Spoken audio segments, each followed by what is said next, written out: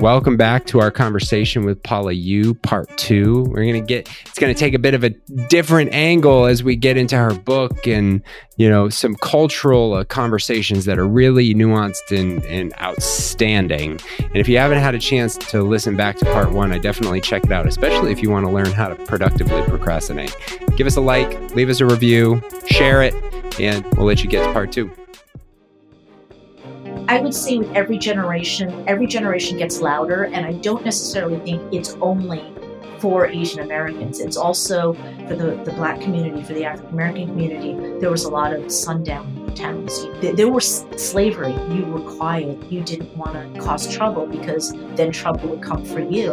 And I do have to credit, a lot of times we talk about the older generation like, oh, you guys were too quiet, and so that silence is complicit. You're being complicit, and the younger generations, we're fighting back. Paula wrote a book. People are making movies, and it's like, yeah, but if our parents and grandparents and great-great-parents, if they spoke up, they could be killed. Yeah, their literal lives were in danger. So I think that what we have to do is we have to honor their silence in terms of their silence was how they survived to give the new generation a voice to speak out, because they never had a chance to speak out. We're speaking out for them. You do a lot of things, and a lot of your writing and most recent book is very much exposing the cultural challenges of AAPI people in Western society or in general.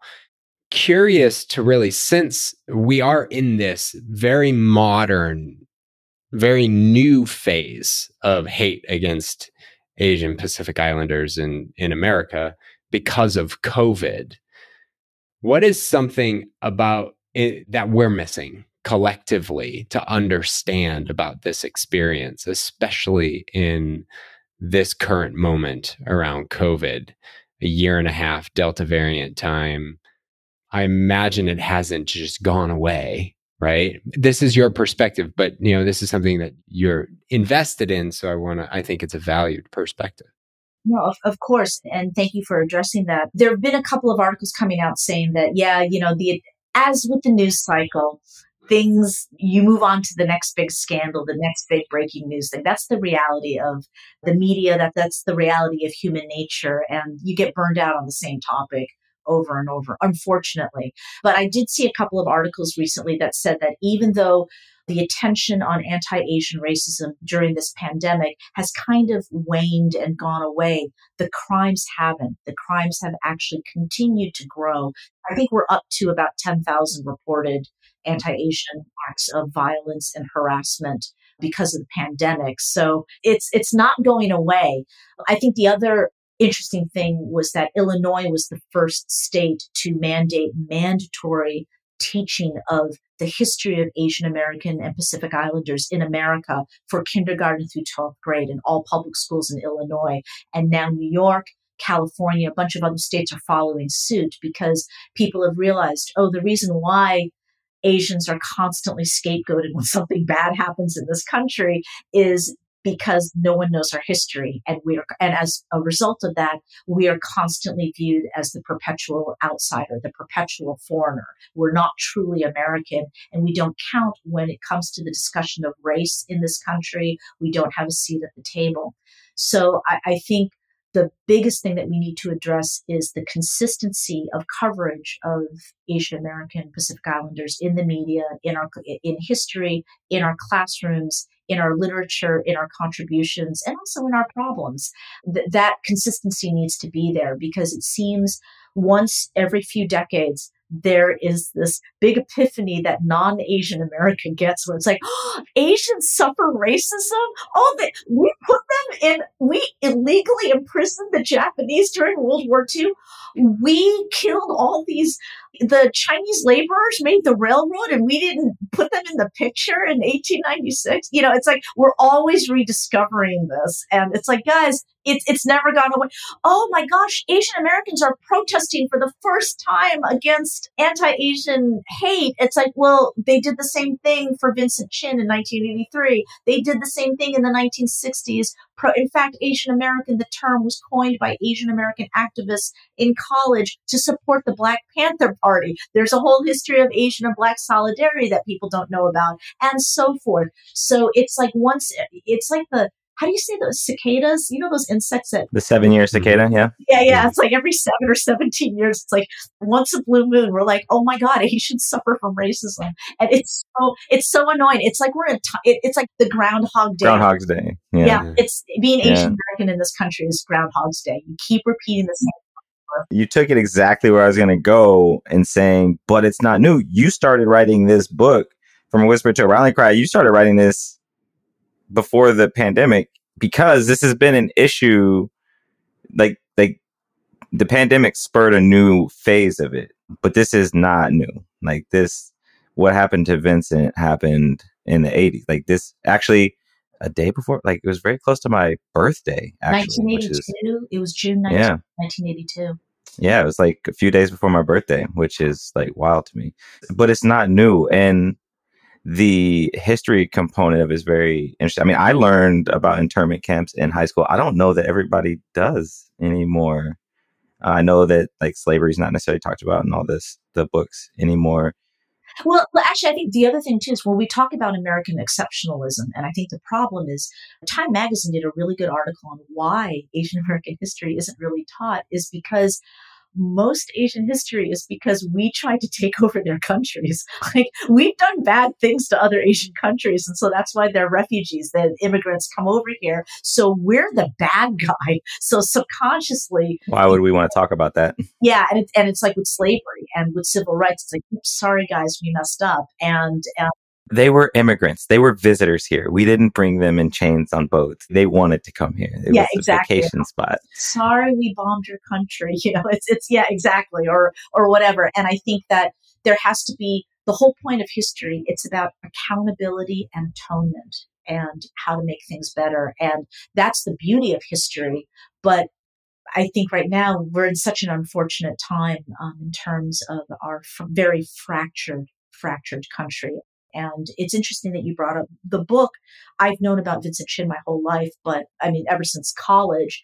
But when I pitched the book and wrote the book proposal, it was 2018. And at the time, this was 2 years after Trump was elected president, anti-Asian and also racist crimes against all people of color, against Blacks and all people of color, had tripled in Michigan alone in 2017, 1 year after the presidential election. And I used those statistics for the book proposal. And I said, now is the time, because Asian Americans are fighting back, because that was around the time that you started seeing people using the iPhones to, you know, catch the Karens and actually capture the Karens in the wild. And catch the Karens. And there were a lot of Asian American examples of Asian racism. And I thought, oh, people are finally actually seeing video evidence of this. But what shocked us was when the book, it sold in 2018. I wrote it, I did all my research and travel, and then I started writing in 2019. And then what happened in 2020, on late May 2020, my editor from Norton called, Simon Boughton. He's a very famous editor. It's an honor to work with him. He called and he said, yeah, it's not good for Asians right now. And it's very similar. It's very similar to what's happening to Vincent Chin. We think you should write an afterword. So I wrote the afterword on May 30th, 2020, the night that the National Guard was called in and there was an 8:30 curfew in LA because of the Black Lives Matter protests that were happening because of George Floyd, and when all the fires and the protests started happening across the country. So that's when I wrote the afterword. And just to give some people, maybe not everybody knows this, but Vincent Chin was killed by 2 white auto workers in 1982 at the height of anti-Japanese sentiment, because the American auto industry was going through a bad time. There were hundreds of thousands of layoffs happening in the early 80s. There was a recession. There were 2, not 1, but 2 oil crises. And American GM, Ford, Chrysler, the American car companies were still making big gas guzzlers, is what we called them. And Japanese import cars were becoming more popular, you know, Hondas, Datsuns, Toyotas. And so they were more fuel efficient. They were smaller. So instead of the American auto industry going, hey, maybe we should make smaller, more fuel efficient cars, they scapegoated Japan and they said, it's your fault that we're unemployed. We're going to bash in your Jap car. One politician called Honda, quote unquote, the little yellow people. He would later apologize for that, but he should have never said that in the first place. And that was very similar to what was happening in May of 2020, where suddenly, even I myself, people would say China virus or, call me a chink or something like that and blame me or cough in my direction or pull their kids away from me because they didn't want to get the virus from me. And it was very similar to what was happening in the 1980s. So that's why I wrote that forward. And then then the book came out, and then Atlanta happened. Actually, Atlanta happened, the Spa shootings happened 1 month before my book was officially released. My book came out in April 20th of 2021, and the Spa shootings happened in 2021 and in March. And so the book went viral out of nowhere, and I didn't get any sleep for about 3 months because everyone was calling me. And although I'm grateful the book has gotten a lot of attention and it's very important to me that the book be taught in schools, I would never have wanted it to go viral because of this. It was heartbreaking. It was very emotional. So timing is a weird thing. It's like it's good because it's getting the story out, and it's sad because it's still so relevant. So real quick, you mentioned your parents, you were raised by your parents who, basically during the Korean War. Are you first generation? Are you generation zero? I don't know how the generations work, but my mom and dad both came out to the States in the early 1960s.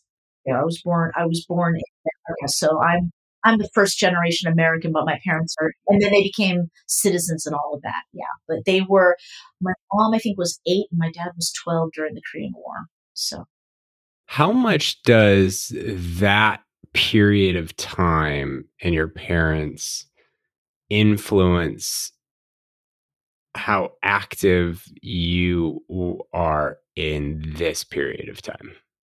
Like writing the book and wanting to put the story of Vincent Chin out there and really, really, I guess, trying to understand, your parents saw some things and probably experienced a lot of this same stuff when they moved here, especially at the timing that they moved here. And then you were born and you grew up seeing what they experiencing things yourself. Then you fast forward and we talk about our cicadas of Asian hate in America, at least from a reporting standpoint. So how much does that period of time influence your wanting to move this story out there to educate people about the history of Asian crime in America? I think with the older generation, they were basically the silent generation because you kept your head down, didn't try to rock the boat, work hard, you could achieve the American dream. And when their children, I'm Generation X, so when their children were born here, and also there are baby boomers who were also born here as well. We've been here since the 1800s, so they're fourth generation Asian Americans. I would say with every generation gets louder, and I don't necessarily think it's only for Asian Americans. It's also for the Black community, for the African American community. There was a lot of sundown towns. There was slavery. You were quiet. You didn't want to cause trouble because then trouble would come for you. And I do have to credit, a lot of times we talk about the older generation like, oh, you guys were too quiet. And so that silence is complicit. You're being complicit. And the younger generations, we're fighting back. Paula wrote a book, people are making movies. And it's like, yeah, but if our parents and grandparents, great-great-parents, if they spoke up, such a privilege, they could right? be killed. Yeah, their literal lives were in danger. So I think that what we have to do is we have to honor their silence in terms of look their at the book. silence was how they survived to give the new generation a voice to speak out because they never had a chance to speak out. We're speaking out for them. There's a moment in my book where I talk about the Chinese laborers because Vincent Chin, he was adopted, but his adopted mother's great-grandfather worked on the railroad. And back in the 1800s, the white railroad companies, they made the Chinese laborers carry the dynamite because it was very volatile back then. It could blow up at any second. And Chinese laborers were like half the price of a white laborer. They were cheap. So their lives were not as important. And also because they weren't white, you can do the math there as well. And so when the railroad was built, the Chinese, tens of thousands of Chinese laborers were killed and died because it was very dangerous work. They weren't in the picture at the end. Their contributions were erased. So it was important for me to include that in the book to say, hey, were they complicit? Were they cowards for not fighting back? No, they were incredibly courageous for doing what they did because they expressed the voice. You look at people like Fred Hampton, you look at Malcolm X, you look at MLK.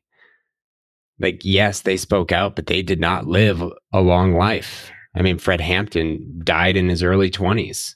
And so, I mean, it's real that the people that actually did speak out, it's hard. That's a hard decision to risk your life to speak out for it. And people are assassinated. People are killed by the police, or people are killed by mobs or the KKK, lynched. There's such a reality of every moment where we have the luxury of hindsight. So we don't effectively look back in time based on the perspective of that time. We look back in time based on the perspective of our time. And then we judge it and criticize it and say no. And so I greatly appreciate that perspective and sharing. And Rodney, go. You have a question? Yeah, so to a rallying cry and galvanizing the movement, like talking about the movement against violence towards API peoples in America. Where is the movement right now in September of 2021? Like, where do you see things? The movement is getting more nuanced and more complex, as it should, because I think it's too easy to say there are racist, evil villains and people of color and Asian Americans and Pacific Islanders. We're all the good people. It's like, no, there's a lot of prejudice within the Asian community. Not all Asians get along. I'm now seeing the whole AAPI, because it used to be back before Vincent Chin's time, you were either Korean, Chinese, Indian, Japanese, or whatever. Asian American was only the term used by college students. But after Vincent Chin, grandmas, grandpas, aunties, uncles, older people, younger, it became a mainstream term. And then the term evolved to Asian Pacific American, Asian Pacific Islander. Now we have AAPI, which is Asian American Pacific Islanders. But now the new debate is, don't say AAPI unless you're actually going to list real life Pacific Islanders, and know what a Pacific Islander is, by saying AAPI, but you don't list any PIs. That's erasure, or you're being performative. So that's a new debate I'm seeing. I'm also seeing a lot about solidarity, which I think is very important, because a lot of times white supremacy tends to pit minority groups. I hate using that term, but I'm just using it in terms of math. I mean, from a number standpoint, it has validity. Yeah, exactly. From a numbers perspective, pitting us against each other. And one of the thing that was no surprise to any of the Asians, at least, because of the spike in anti-Asian racism, because of the pandemic, there were a lot of viral videos showing Black men pushing elderly Asian grandmas and grandpas on the street. And I remember getting a little suspicious because, a lot of it seemed like, well, wait a minute. And then they came out with a survey, this university professor, they crunched the numbers. 75% of anti-Asian pandemic related racism and hate crimes have been perpetuated by white people. But instead, they kept showing that. And so that really frustrated me and I think that's a concern for a lot of us, because is there anti-Blackness? Is there homophobia? Are there a lot of isms in the Asian community? Of course there is, because it exists in all communities. They exist in the Black community. They exist in the Latinx community. I think what you're bringing up here as a place I wanted to go and I didn't know how to go. If we start talking about how, Asians have been caught between this, in this country, being caught between this white and Black thing, and we want to talk about chess, strategically moved to divert the conversation away from the conversation. And you've got the model minority myth. You've got, and you mentioned earlier, the solidarity with Black Panthers. Like, there has been solidarity between Black and Asian communities in the US, but there's also a lot of angst and a lot of anger and but that's been sown purposefully from legislation. Like, it's easy to say, like, oh, white supremacy is driving a wedge between Asians and Blacks in America. But like, when you look at actual policy for like LA, where it's like, why is there always like a Korean hair place in the middle of the hood? And it's like, well, that was actually designed on purpose because those Black folk couldn't get loans to run business in their own neighborhoods.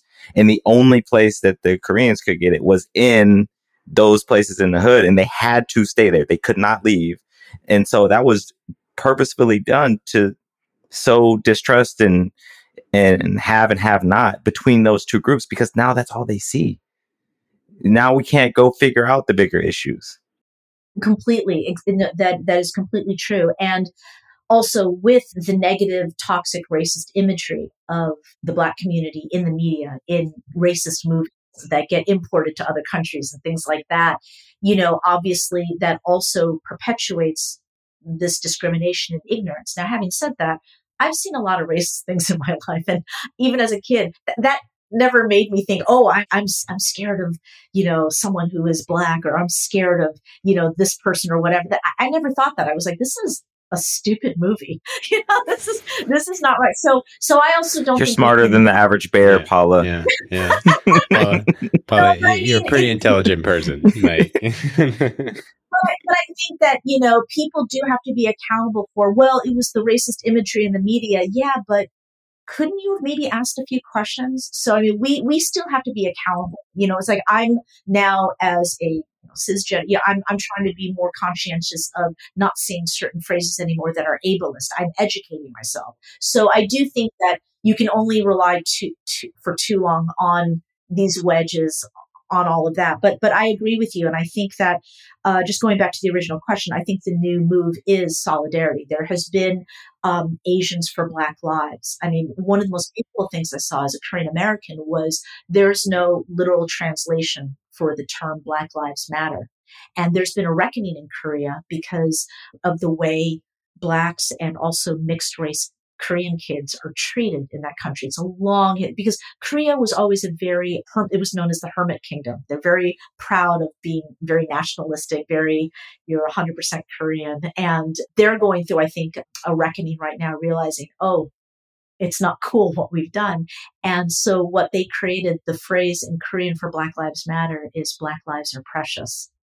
And I found that made me cry. And I found that really beautiful. And I found that, and that's kind of stuff needs to be in the media. That needs to show people can change, people can grow, people, can move forward in terms of healing and being accountable. And I think that, now they're realizing, oh, cultural misappropriation, in music and whatever. It's, people are, I think these are really hard.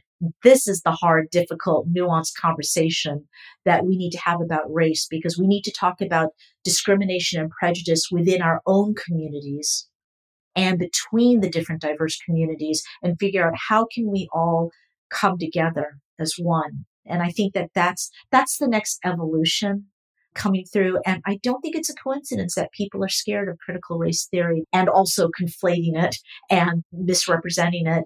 And also what happened with the election, what happened with the insurrection, and I don't know. I mean, it's not a bunch of Blacks, Latinx, Latino, and Asians all, and the LGBT. We're not all ganging together to get rid of the white man. That's well, not. I think that's an important point. It's part of this is, you mentioned the issues within the community. Like, I've listened to, there's this wonderful platform, Clubhouse, where there's been over the past 5 months, 6 months, a lot of conversations. A lot of them, some of them really good, and some of them just conversations or just people yelling.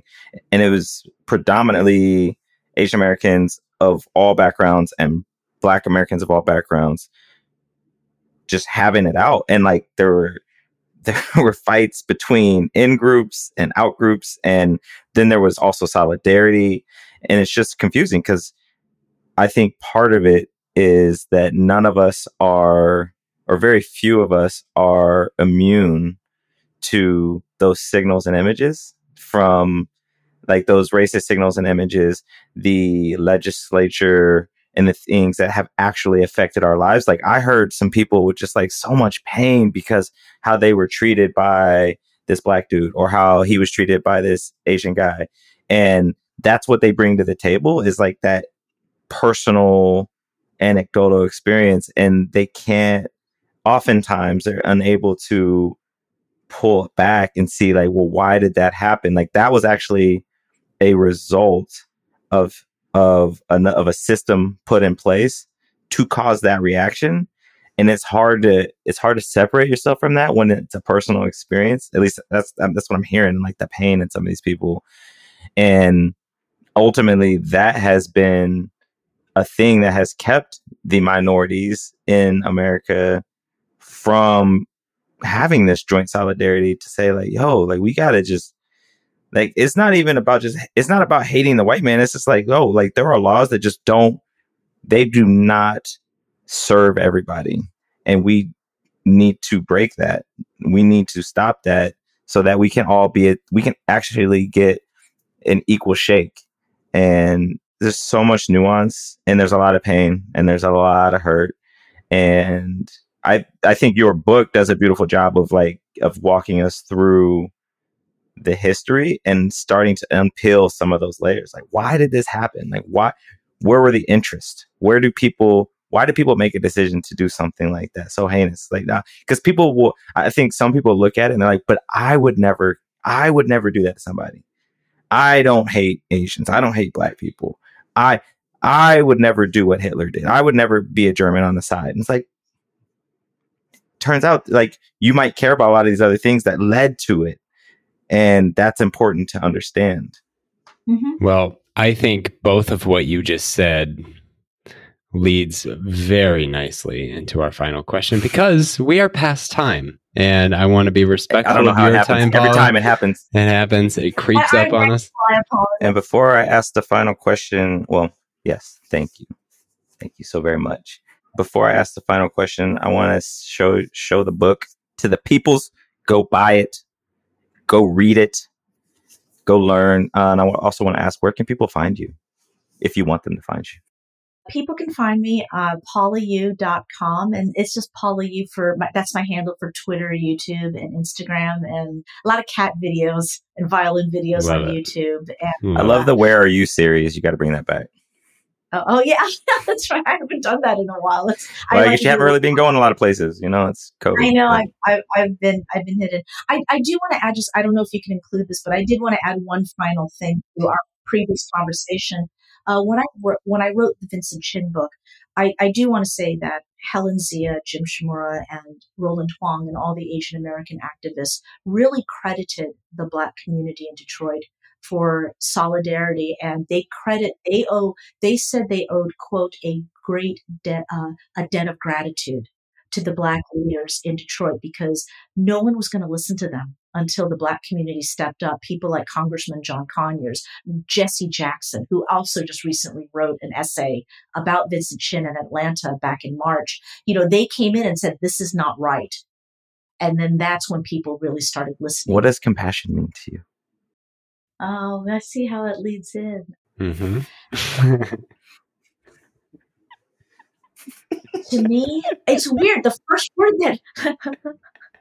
The way you said that was just brilliantly funny. Oh, I see how it leads in. It's weird. The first word that's popping into my head is quiet. And I think if I follow my train of thought, quiet is about being humble. It's about humility. And yeah, compassion to me is about being humble and having humility and knowing that you are not better than someone else. You are not helping someone. I mean, yeah, obviously you might be able to help someone because I make more money than you, so I can donate more money to a charity. That's all logical. But I think in terms of from the heart, compassion is saying, Yeah, I guess compassion is humility to me, because if you don't have the humility to realize that you're no better than anyone else, how can you help someone?